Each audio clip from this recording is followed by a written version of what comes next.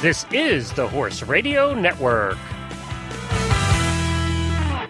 This is episode 161 of the Dressage Radio Show. Steffen and Tina, Planning and Connemaras.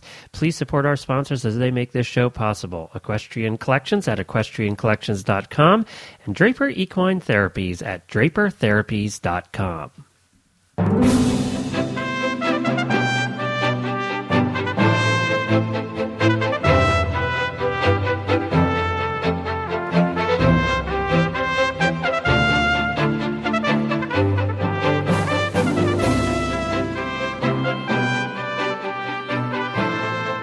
This is Reese Koffler-Stanfield from Georgetown, Kentucky. And this is Philip Parks from Fergus, Ontario. And you're listening to the Dressage Radio Show. Philip, welcome back this week. Thanks for coming again. Yeah, I'm so happy to be back on. This is great. So tell me what's new. Well, I had my horse show last weekend. That's right. How'd it go? My mare was good. I was really pleased. It was a local show. Not a lot of people there. We hear later in the show, Cindy Ishoy talks about goals and where to go, and that's sort of where I am with this mare. I wanted to take her to our first recognized show and do third level. She got a qualifying score. And she was very good. We didn't attack anyone in the warm-up, and she was well-behaved. And I had some young horses we took as well, and it worked out to be a really fun weekend. So I was really happy about that. Now, do you find it tough to ride and coach at the same show? How did you get that done? I do. I think some people are better at it than others. We're lucky enough here in Lexington that we have a wide variety of shows. So the beginning of the year, I was really focused on my two young riders and getting them to a show. But later in the summer, it's a little hotter. We broke 100 today, but I took some young ones. So I try to balance it. I feel when I have a bunch to coach, I try to just coach, and then when I take a horse myself, I really want to spend some time with that horse or the couple horses that I take, and that worked really well. Good. So did you get what was the score? I was a 62 and change, but I'll take it. It was her first third level test 3, and that's a tough test. And again, my expectation was just to go and have her behave herself and handle the warm up. She has trouble with that. That's a big thing. So I've been working here at the farm. When the arena is busy, I get on that mare and walk her in there. So again, It's all about the journey, I think, and we all have to remember overcoming every horse's challenge, right? Sometimes it's not the test that's a challenge. Sometimes it's getting to the show or riding in the warm up or whatever. Yeah, and I think that's what we all have to remember. We'll talk to the Olympic team later in the show, but they've kind of overcome those challenges. But when you have younger horses and horses coming up, this particular mare's 7, and I bought her in December. So again, we're working out all those things, and we can't take her to a selection trial yet. Hopefully in 5 years or so. Yeah, that sounds good. So, coming up on today's show, we've got Steffen Peters and Tina Konyot from the U.S. team, of course. And then we've got a trainer tip by Canadian rider Cindy Ishoy and Canadian adult amateur Lee Taylor, who gives us a really interesting interview later on the show.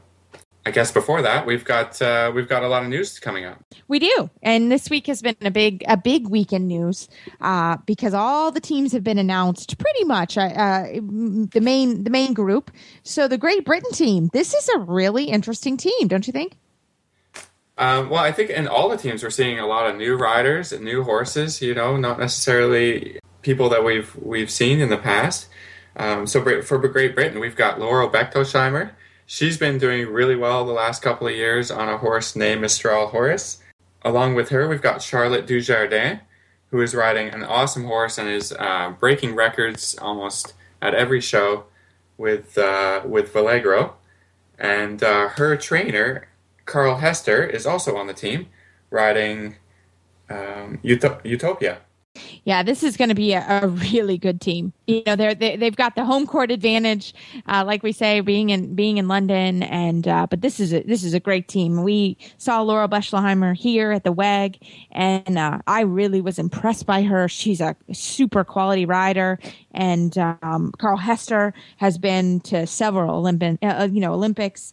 And their individual is Richard Davidson, and he also has been to multiple Olympics. So this is going to be an interesting team to kind of keep an eye out on. I think everybody's going to want to watch these horses from Great Britain. They've got an awesome chance to take the gold this year. So we'll have to wait and see. It's exciting. Absolutely, and on the heels are the Netherlands. It was announced that Anki is going to ride Salinero for the third time.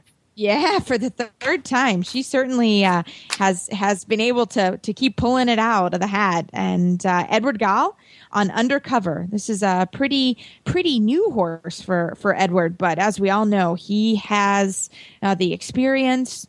And I think that is going to be really incredible to watch. And Adeline Corneliusson and Parseval, I think that's going to be another fabulous horse to watch. That's a strong combination. And Parseval has just been doing so well over the past couple of years, and so they've got a little bit of a combination between, experienced horses and newcomers. So that's it's going to be exciting time for the Dutch team. So in other news, Hungary actually withdrew their bid for the 2018 World Equestrian Games, and there are 4 nations remaining. So that was an interesting development in the WEG news. Certainly, going through a games here at the horse park and being a huge part, it is a enormous undertaking. It takes a lot of money and a lot of support, that's for sure. So we'll see what happens with that 2018 bid. For all those Totalist fans out there, Matthias Rath has mononucleosis, which I have never had mono, but I have had students that have, and it is a dangerous disease, and he's not going to be able to ride at Aachen. Well, I hope he's going to be ready for the Olympics. That can be a long recovery from mono, that's for sure. I think it can be. But I'm sure he'll get it done, and we'd love to see Totalis and just all the top horses going head to head, at the games. Agreed. I think I feel for Matthias, poor guy. He has a lot of pressure on him as it is, and to be not feeling well. And the report said that his dad is going to ride the horse, so hopefully they'll keep him in top form during his break. I think he has to have 2 weeks no riding, so that's going to be a hard thing for him to keep going. Huh. Yeah, for sure. So this week, again, we are so excited to have Steffen Peters and Tina Konyot talking about what's happening in training camp and what's going on before they head to London next week. So we're excited to have them and really, really happy that they're here. And we have Cindy Ishoy, who is one of your mentors and an amazing. I've worked with her for a long time, and everything that she's ever taught me, I use almost on a daily basis. So hopefully, she can bring us some pearl of wisdom for our trainer tip today. And then for the final, we have a adult amateur spotlight. One of your students and your farrier is going to give us. She's my farrier, but not my student. But okay. Yeah, I know her real well. She's good friends with me, and she has, as an amateur, trained her own horse to compete at the PSG I1 level in against the bigwigs in the CDIs. So she's got an interesting story, anyways, and it's going to be great to hear. I think all our listeners will enjoy it, and I certainly look forward to hearing from her. And it should be fun. And we like the adult amateur spotlights for all our listeners and even ourselves, because I think as trainers, sometimes we forget how difficult it is to compete at that level and just compete in general and keep your horse fit. Having a different job. I mean, we're lucky. We don't really have another job to do, and our priority is always on the horses and the riders and the training, and that's not always the case. So it's great to hear from a different perspective. So we are so thrilled to have Steffen Peters and Tina Konyot right after this commercial break. Hi, Glenn the Geek here, and I'm here with Kat from Draper Therapies, and they have something exciting they need your help with. Tell us about it, Kat. Well, hey, everybody. Thanks for listening in. Today, we'd love to be able to share with you an opportunity that helps small businesses here in the United States, and this actually happens to apply to us today. So Draper has applied for a small business grant, which is through Chase and Living Social, and it gives us the opportunity to have almost $250,000 available to us. So it's a ton of money, which would really not only help take Draper to the next level, but it would also really bring health and wellness available to everybody, which is kind of what our core statement already is anyways, but this would help just bring it to a whole new slew of people, which is really amazing. We're hoping that the grant can keep manufacturing and jobs here in America because Draper is all based here in the U.S., which is really exciting as well. To help us out, if you want to just go ahead and log on to Facebook, you can find Draper Therapies just by typing in Draper Therapies on Facebook, or you can just type in facebook.com/Draper Therapies, and all the details are on our website, but it's really easy. You just log into missionsmallbusiness.com, and in there you just log on, and it's with your Facebook page, and all you do is you type in Draper Therapies again, and you click vote, and you're done. Really super easy, and it could help us tremendously with what we're trying to go after. Well, that's terrific. I think it's a great idea. Everybody, just find them on Facebook at Draper Therapies or go to drapertherapies.com and you'll find all the information there. We love it when you help support our sponsors and our guests, and you have in the past, and we hope you will this time. Thank you, Kat, and good luck. Thank you. Tina and Steffen, thank you so much for joining us today on the Dressage Radio Show. Thank you. It's a pleasure to be here. Well, Thanks we for having are... us on.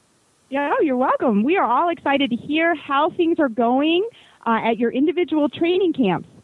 Yes, exactly. It's starting as soon as we get to England, and horses are going well. Ravel has arrived here in Gladstone as well, and so far I couldn't ask for more. Everybody's happy, and in fact tonight we have a little team gathering here. I'm sorry that Tina's not there, but we just fired up the barbecue, and I'm going to cook for everyone here in about 15, 20 minutes.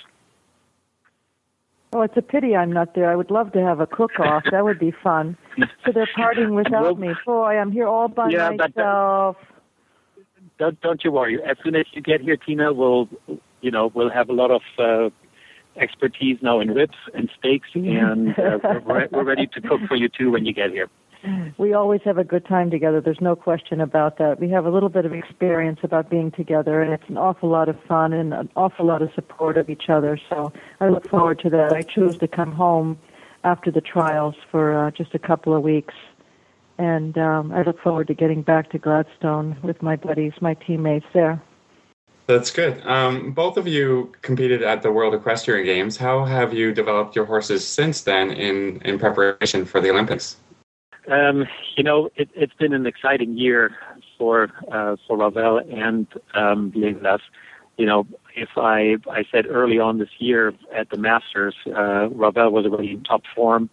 We did a couple more shows in California, including Ravel's highest score in the Grand Prix Special at an 81%. And there's really not more I could ask from this horse than his younger brother came along. And he did really well on the West Coast too. And we decided to take it real easy with Ravel in April and May. He had a little break, and now he's back to competition mode and competition fitness. And he's still making his little brother a little jealous, but they're working pretty good together. And Tina, the same question about from WEG to now. How have you developed Collect 05? Well, I think there's thank God there is a big difference from the WEG and now as far as the development of Collecto and I, the combination of the two of us, we've improved immensely as far as our competition status. And we had a little bit of a tough beginning to the season. It was not such an easy beginning for us. I had some personal problems with losing my greatest love of my life, one of my dogs, and I had a tough time dealing with that, and so I think it affected my riding with my own horse. And at the Masters, which I had great hopes of competing as well as the year before that, he ended up tying up there, and which was quite a unusual situation. It had never happened before. So we didn't have an easy beginning of the year, and then we slowly started to pick it up after I had to put my animal to sleep, and March and April became stronger and stronger, and I cleared my head from the personal trauma I had, and he feels very, very good. You know, all of our horses are in top condition. They're in top training form as far as their lessons. It's just a matter of keeping them at the highest level of their fitness level, to be at the highest level and health level. So that's been a very important factor for Collecto, and I've paid more attention to that. He's a big horse, big, dark horse that the temperature can affect him quite a bit, and he always tends to carry more weight than he should, and that's probably obviously it's my fault. So I've paid very close attention to that and made a great effort to keep him fit. So going into the selection trials, I had 3 holes less on my girth, so I could show Coach Ann Gribbins that I really made that effort. And that was just not about working harder, training my lessons harder. It was just strictly about the fitness level. And where we are in Canada, we have such beautiful hills and beautiful sandy ground, grass-covered sandy ground that we're able to ride on. And I train him a very specific way up and down these hills that keeps him strong and healthy, and his fitness level is increased immensely. And that's my greatest difference that I have. And also, I've learned a little bit more to focus how important it is, and I thank Ann Gribbins for that also. I mean, she's made a difference in me personally on my focus level of my riding, and I'm very grateful for that. So that affects my horse. And Steffen, how do you stay focused too? I think that's a question that all riders ask their coaches and themselves. Kind of how have you been able to? You're so amazing at doing that. So how have you been able to do that? I've been very lucky to have Legolas and stay sharp in the show arena. And I think that is no matter how much you focus outside the ring, it really depends on your performance in the arena. And even if you practice tests at home, you've got to do the shows. And even if it's a smaller CDI, you've got to get in front of the judges. But it's always the most important way of showing that you still have the level of performance that you need for the Olympic Games. And then I have to say, our sports psychologist, Dr. Jenny, she's been very, very helpful. I had a few phone conversations with her, and then met here in Gladstone with her a few times. And just that little bit extra mental toughness is always very important.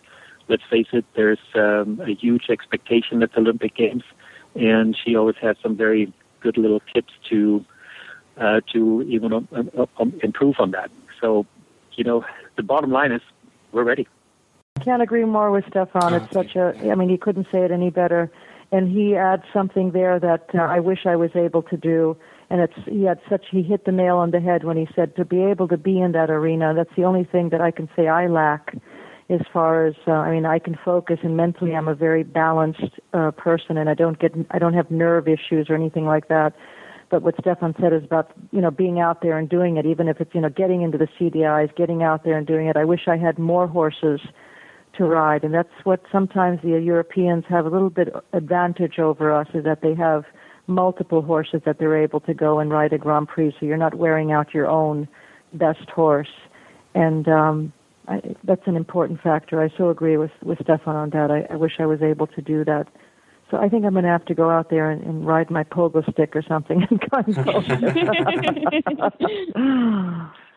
But the good thing, we do have another optional show in Hickstead. It's a CDN. Oh, that's great. Yeah, and we're all doing that. Anne suggested this show for all of us. We have the option of riding just the Grand Prix. We could do the Grand Prix and the Grand Prix Special. It's a couple hours away from the training camp in England, and I think it's just a real nice way of putting the final polish on everything. Absolutely. So the credit to Coach Ann Gribbins, who plans everything perfectly. So this all starts next week, We're and all psyched honestly about that. That's can't wait to get over there. Yeah, Yep. absolutely. Just going a different way with the questions, do you guys have any superstitions or charms that you use going into a show? Maybe, Steffen, you want to answer first?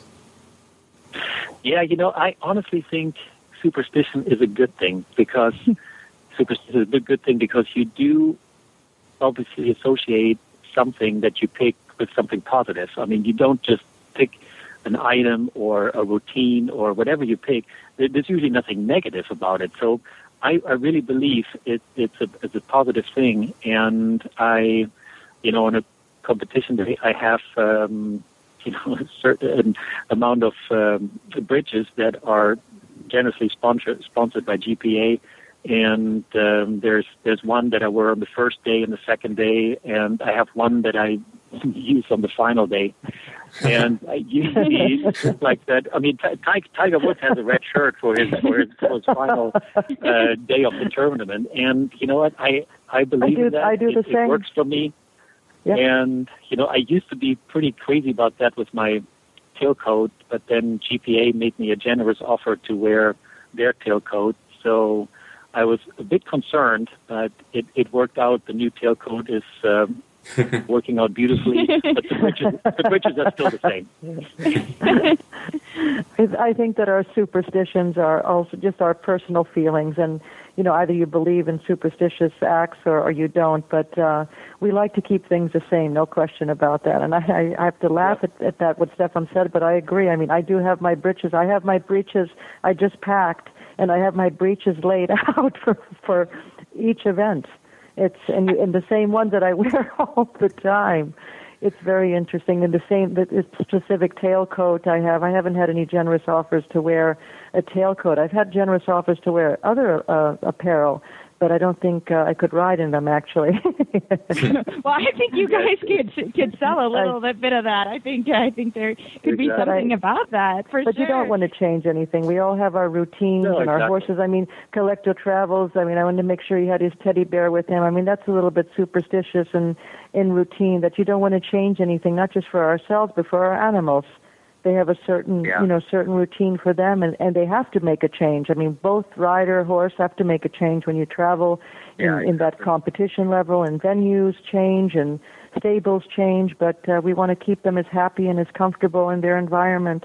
So I got the okay that his big stuffed teddy bear can go with him, so that's a good thing. That's great. Actually, I forgot one more item. Ravel was very generous in winning a watch at the World Cup in 2009, and that particular watch I always wear during competition, and hoping that that's a good omen as well. I think the watch that's a great one. So, Steffen, you first. But what is your highlight movement on both of your boys? That's probably the canter work with Ravel. Ravel has a phenomenal canter. The pirouettes, the flying changes, the half passes have been phenomenal for so many years. His trot half passes, and I still feel like in the last few months he's made some improvements in the Piaffe Passage work, and that is also Legolas' strength. I mean, here at the championships, he received some 9, here and there 10 for the Piaffe. Combined that with a very relaxed walk, made him come up with an 80% after the trot work, and the canter work still needs a little bit more relaxation, a bit more throughness, a little bit more reliability in the flying changes, but already very excited with the movements that I just mentioned. I would have to say his canter tour. I mean, it's so beautiful, his canter tour. That's the presence of a stallion and in the canter that he has. That's absolutely fantastic. I can rack up so many points in my canter, and I've been also improving an enormous amount in my trot work. I've always had a little bit of a funny, loose hind leg that sometimes is too expressive and can go everywhere at the same time, and we've made a great effort to keep that package and keep it contained, so the trot work is becoming very, very steadier in the connection, and I'm getting some beautiful, beautiful trot half passes, which always was a bit of a struggle for me. The passage can be extravagant, and then it can be too extravagant. So we've been working on that also. But I think that the highlight for Collecto is that his presence in his canter work is so very, very special. And I think just standing there for Collecto, everybody seems to ooh and ah when they see him, because he does have the little extra stallion presence to him. Maybe one more question for you guys, a non-horsey question, but what other sport maybe would you like to watch while you're at the Olympics, if you could?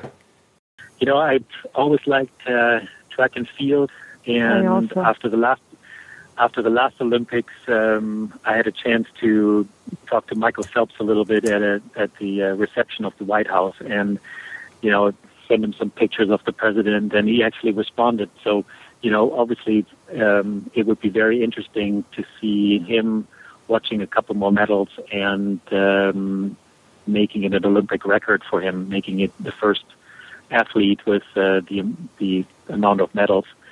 And that would be exciting to see. And the neat thing is there are tickets available for the athletes. We just have to go into the Olympic Village and find out on which day certain tickets are available. So to answer your question, it'll be track and field and swimming. I would have to go the same direction. I've always been a fan of the track and field. I absolutely am a huge fan of that. Swimming is also something very special. Diving and the gymnastics. And gymnastics may be even to the track and field, actually. It would be probably on an even scale, the gymnastics. Well, I hope you get to see some of that, guys. We intend to. We're going to have a great time, an exciting time for us. Yeah, absolutely. Oh, Steffen and Tina, we wish you all the best of luck, and we're going to be cheering you on, everyone that listens to the shows and ourselves. And I'm sorry, I enjoyed your time here when you were here during the WEG, and I wish you as much luck, and have a great time. We thank you. We'll do the best we possibly can. Thanks, guys. Have a good one. Extra luck, and we certainly appreciate the support from you guys and all the listeners. It's honestly much appreciated. Absolutely. Yeah. Good luck. Stefan, look forward to seeing you soon, Stefan. And thank you all so very much. Tina. All the best, guys. Bye-bye. Bye. Well, Philip, that was really fun to have Tina and Steffen. Great interview, huh? Yes, and we are so looking forward to how they do, and they will stay in touch with us and let us know how the games are going and how they enjoyed the track and field. Awesome. Well, next we got our adult amateur spotlight, and today we have on Lee Taylor, who is a Canadian rider who rides a Connemara horse and has recently competed in the Prix St. George I-1 level in a couple of CDI events. So it's going to be really great to hear about her experience as an amateur competing against the big names in Canadian dressage anyways. Hi, Lee. Welcome to Dressage Radio Show. Thank you, Philip. Can you please tell us about your horse, Podrick? My horse, Podrick. Yep, he is a purebred Connemara pony. He stands about 15-2 hands. He is bright dun, so the dun in the Connemara is like a buckskin. So he's a golden color with a black mane and tail and full black points up to pretty much up his whole legs. So trust me, we do not blend at the dressage shows. And tell us about how you got Podrick and what you've done with him and everything else about him.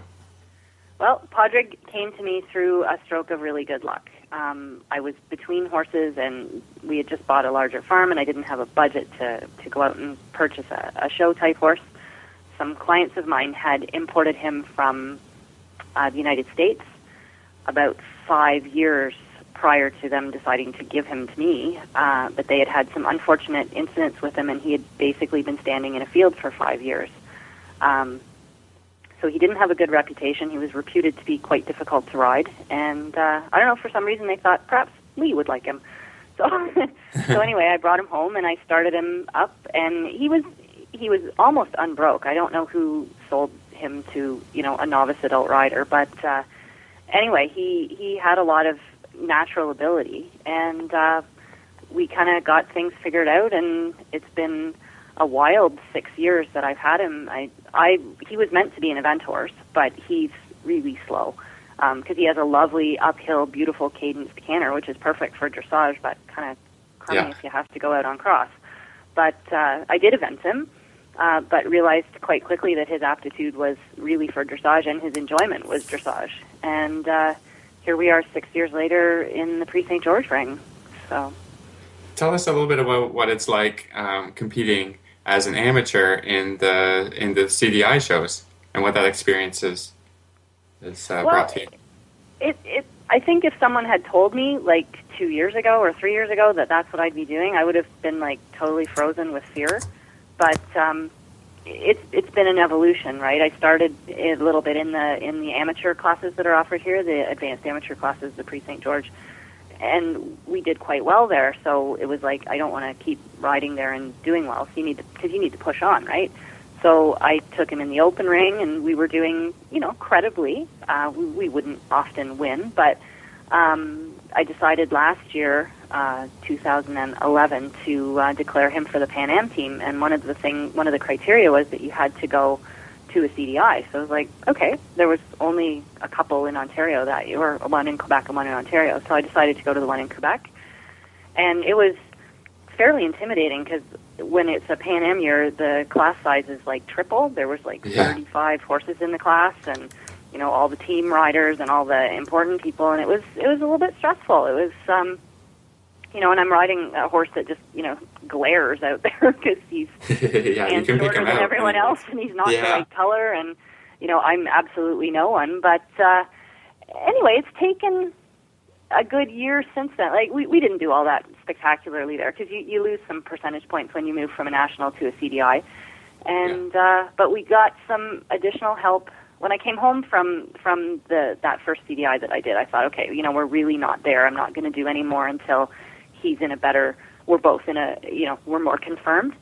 So I took some training from my trainer, Jill Stedman, who had brought me along to that level. Said you've got to go and get some better help from someone more experienced at the levels because Jill's primary focus was competitive riders, sort of first to third level.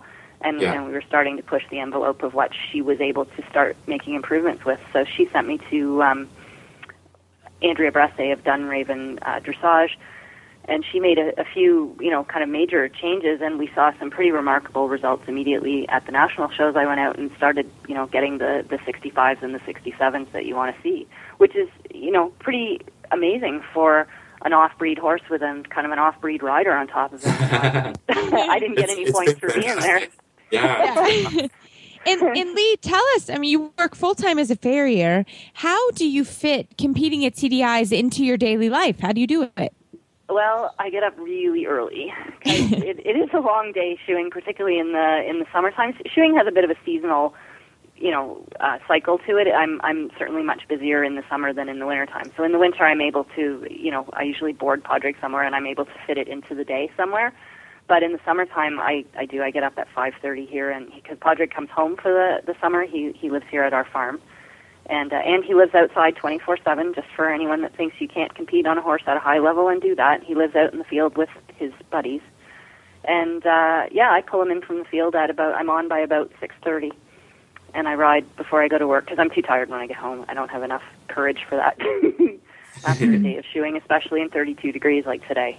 So that's how I do it. And because I work for myself and my clients are horse people, they understand, if I plan around going to a horse show. And then they're all very supportive, and it's really fun. So I just got back from CDI in Blainville, Quebec, and it was a really fun experience. So what I'm noticing this year is that I'm starting to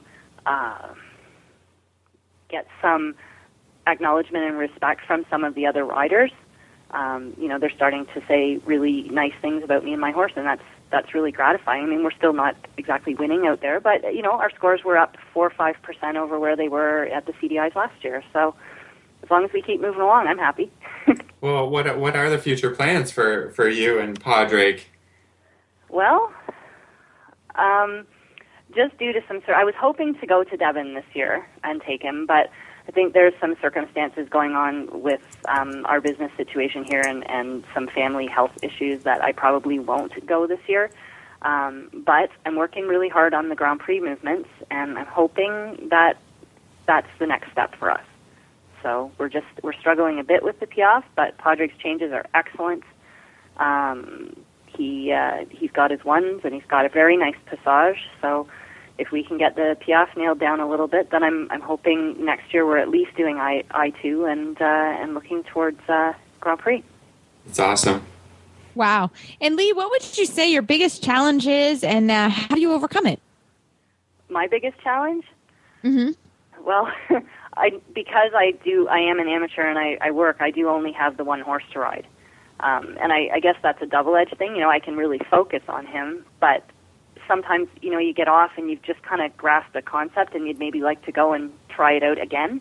And it's like, don't have anything else to try it out on here. So, it's the whole experience, the inexperienced thing too with the levels. Like before Padraig, I had never had a horse go past second level. So it's double whammy of he's new, I'm new, and how the heck do we do this? So, but we're figuring it out. So. Yeah, I mean, I know you, and we see you all the time, and obviously the scores keep getting better, the horse keeps getting better. It's just a wonderful story. He's an amazing horse, and I can't say enough about him as an individual and the breed as a whole. I mean, they're not a very common breed. There's not a lot of them, but they're amazing athletes. I mean, as event horses particularly, jumpers, they're just remarkable individuals. So. Well, and you went out and got another one, didn't you? I did. I went down to Ohio and picked myself up one. It's a half-brother to one that Lendon Gray has that's doing Pre-St. George. So I'm hoping he'll follow in the footsteps. I hope I'm just getting him started today, but we thought we'd maybe try Canter today, but I guess it was too hot or something. So.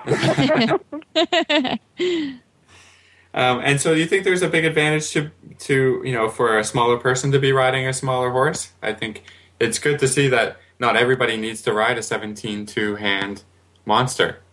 You don't, and there's all those myths about dressage that you have to have a warm blood and it has to be 18 hands, and there are challenges inherent with riding something as obviously different as Padraig is, but I mean I can ride him. I'm a small person myself. I'm 5'3", and I fit him. I can actually groom his back, things I couldn't do with my 17-hand horse. And I think it's I don't know, we make a better package. I get that comment a lot from the judges that we're a very nice pair. We're well matched. I don't look like a peanut on an elephant, and it's really I don't think there should be a stigma for size. It does making some of the movements look as good a little bit different, and I noticed that the more the judges see Padraig, the more they begin to see more clearly the quality of his movements. But I mean, it's a little bit shocking, obviously, if we come in the ring after something that moves like Totalis. It's just not the same picture, So, yeah. But I noticed this the more they see him, and I had a chance to do a little bit of work with the team leader and stuff last year, and he said the same thing. He said, you have to get this horse in front of the judges. They're not used to seeing horses this small at this level, and everything looks a little bit different. It takes a little bit longer to ride the shoulder in lines, the half pass lines, the diagonal and the extended trot appears to go on forever. So it does. It just takes a little bit longer that, he has to be that correct. So I think I have to be a little bit more accurate, and certainly because he's different, a little bit better than, just to get the same score, if that makes sense. Yeah, well, I think the quality training comes through no matter what the size of the horse, and yeah, maybe it takes a second look for a judge to see that. So that's it's been a very interesting conversation, Lee. Thank you so much for coming on. Thank you, Lee. I think everybody is pleasure. aspiring to ride in the CDIs anyways, and for an amateur who has a full-time job and this and that, it's just it's awesome to see. So I'm so glad you came on today. Oh, well, thank you. I hope that I get that a lot from the people at the shows, that, you know, a lot of people will come up and talk to me just because he's different and we appear approachable. And they're like, you know, you've made me believe that I can go home and ride and do this again. And, you know, yeah, inspiring. I think people get discouraged because they think they need the, you know, imported 18-hand professionally trained horse. And, you know, if you work at it and you get some good coaching, anyone can do it. We'll be right back with our training tip after this commercial break.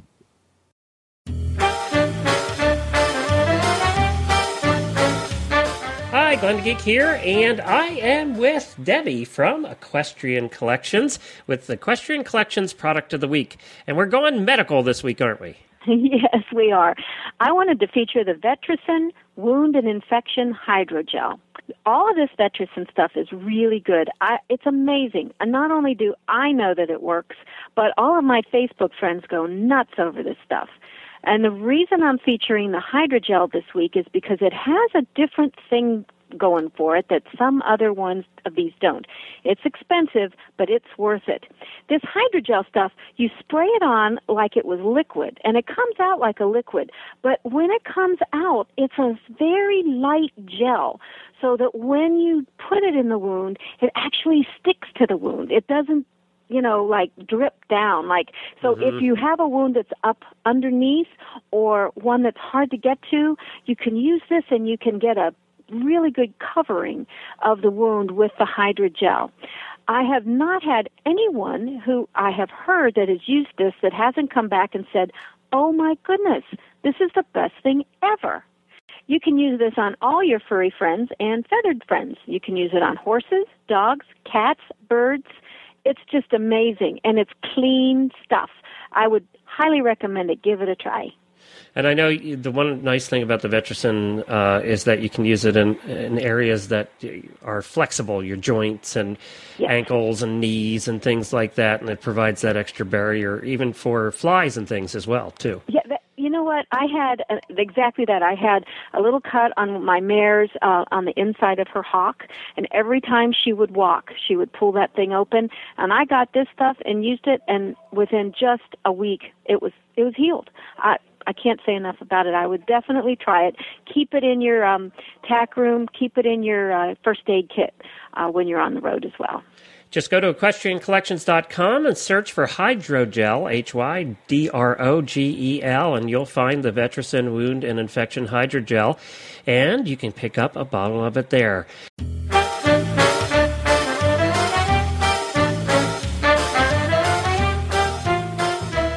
Today for our trainer tip, we have with us Cindy Ishoy. She's a 4-time Olympian and a team bronze medal winner for Canada. Okay. Hi, Cindy. Thanks for coming on the show today. Oh, you're welcome. So you're here for the training tip. What is it? Okay. Well, this is, because I teach all across North America and in Europe as well. One of the things I see right now is the lack of system, and a lack of long-term and short-term goals.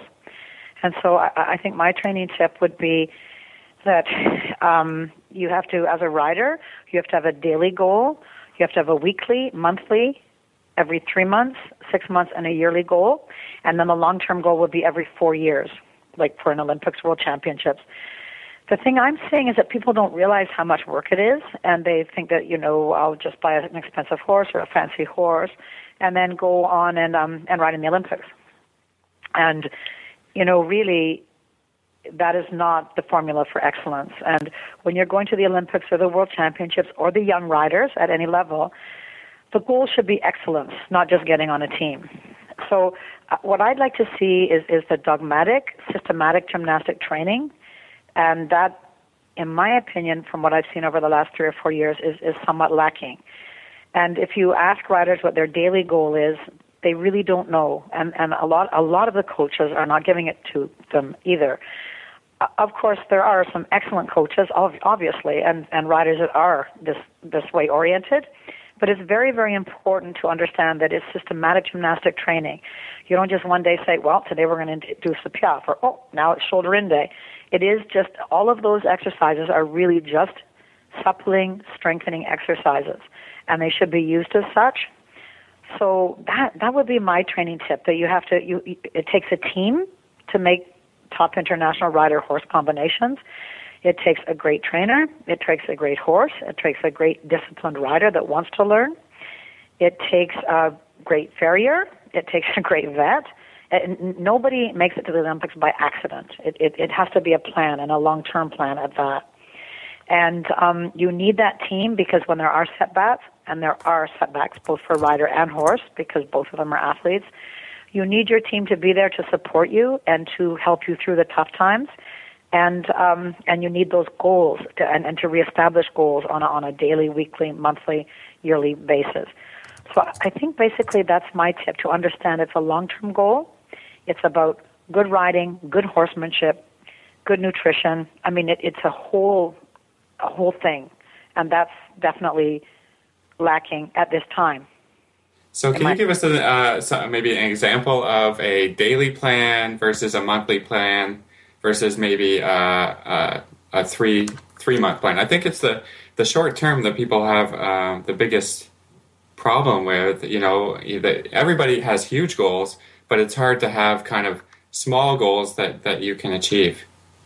That's very true. And one of the things that dressage is it's systematic gymnastic training.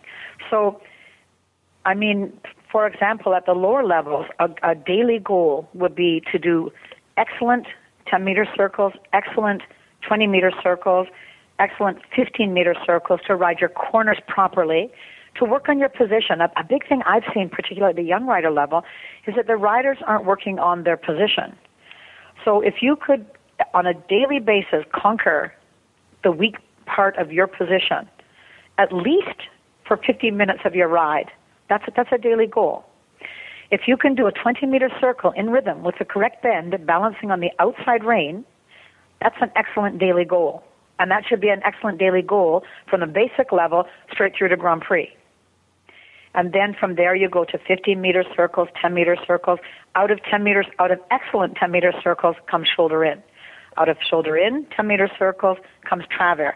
Then the half pass. All of them just advancing in the suppling exercise. So depending on what level you're schooling at, your goal is to be as good as you can be every single day. That's a daily goal. I mean, I see. Cindy, yeah. Oh, no, I was just going to ask, as a coach, do you sit down and have this conversation with your students? Is that something an amateur or a junior rider should sort of require from their coach? Is, hey, let's sit down and develop this plan. Is it a written plan, or how do you work that with your own students?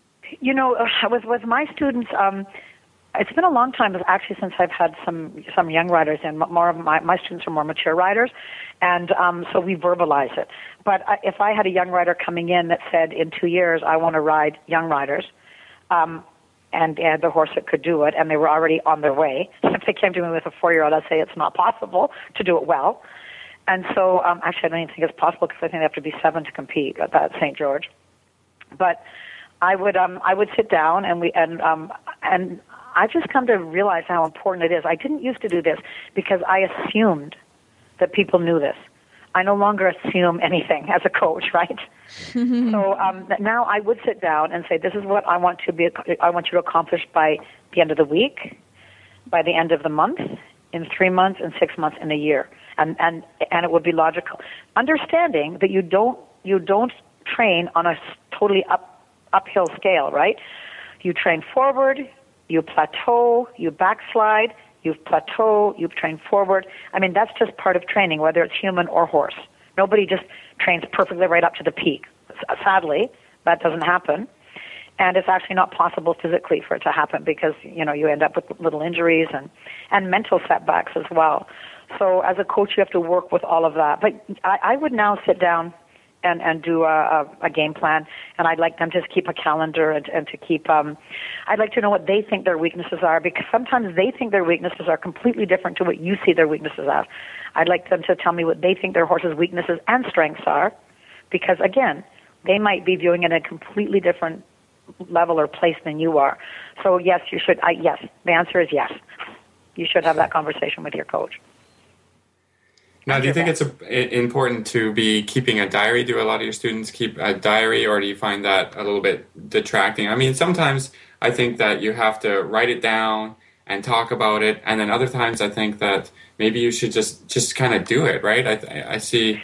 Well, with some students, a lot of discussion is great, but too much is overwhelming and overpowering.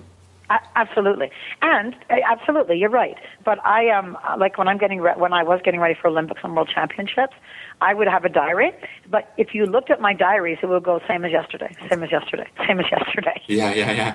You know, so that you're not overwhelming yourself, you're not overwhelming your horse, and then because it's interesting to see, check nutrition, did blood work.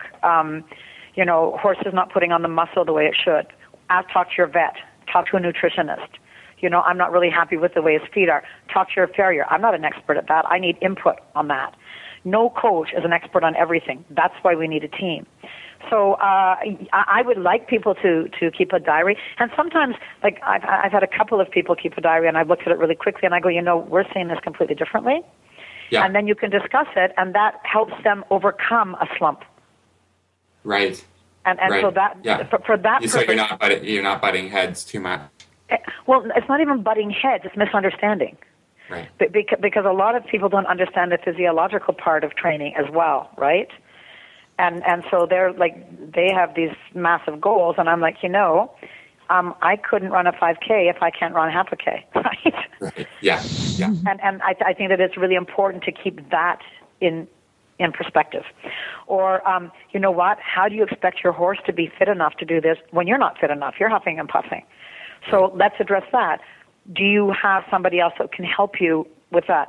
If a rider's really crooked, I will send them to a sports medicine therapist to get them as even. How can you expect a horse to be even if you're completely crooked?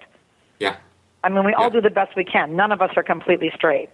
But there are people that, through injuries or overdevelopment, like tennis players and so on, that come to riding later, and they're very crooked because obviously you use your dominant side, right? So I will send them to people that will help them to even out as much as possible. And you know, the knowledge that I have now has come over many, many years of listening, watching, training with the best trainers in the world, being to sports medicine therapists and learning from them, learning from vets. I also think that a lot of the up-and-coming riders aren't taking advantage of being there when their vets are there or being, you know, listening to sports medicine therapists and that. I think that so many people can teach you so much, and that only makes the whole process better. Wonderful. Well, I thank you so much for your tips today. So, Philip, I keep a training diary, and I really do try to work with my students on goals and a daily goal and a weekly goal. And if we're trying to get to championships, how do you do it? Do you keep a diary? I'm not great about doing a diary or, you know, kind of sitting down to write things out. I should be way better at it, but, you know, I think I do a lot of just, you know, before I get on a horse or before I do a lesson, I do always a mental preparation as a, you know, kind of a checklist. Okay, when did I see this person last? When did I ride this horse last? What did we get done? What do I want to do today? What would be, you know, a goal for the next week? Or, you know, so I'm always having conversations with myself, with my riders. Some of my riders keep a written journal. I think it's really handy, and I should be better about it myself to follow through with some of these things. But it gets so busy, and by the end of the day, just kind of mentally exhausted to get it done. But I'm glad to hear that you're doing it, because I think it's helpful. Well, I think it is. I mean, I don't do it on a daily basis, but I do it when I go to clinics, or, you know, I have a particular ride where I have that light bulb moment, like, oh yeah, she was great today, or oh my goodness, I got my young horse to do this. So I do keep it that way. I don't necessarily keep one every day, and I respect everybody that can. I think that's really important. And all my students that are in full training and I see them every day, I really do encourage that.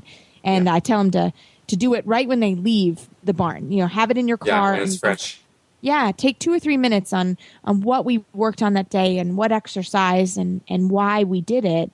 I think that's really important to do that. Yeah, well, maybe I'll pick it up. So what do we got going next week?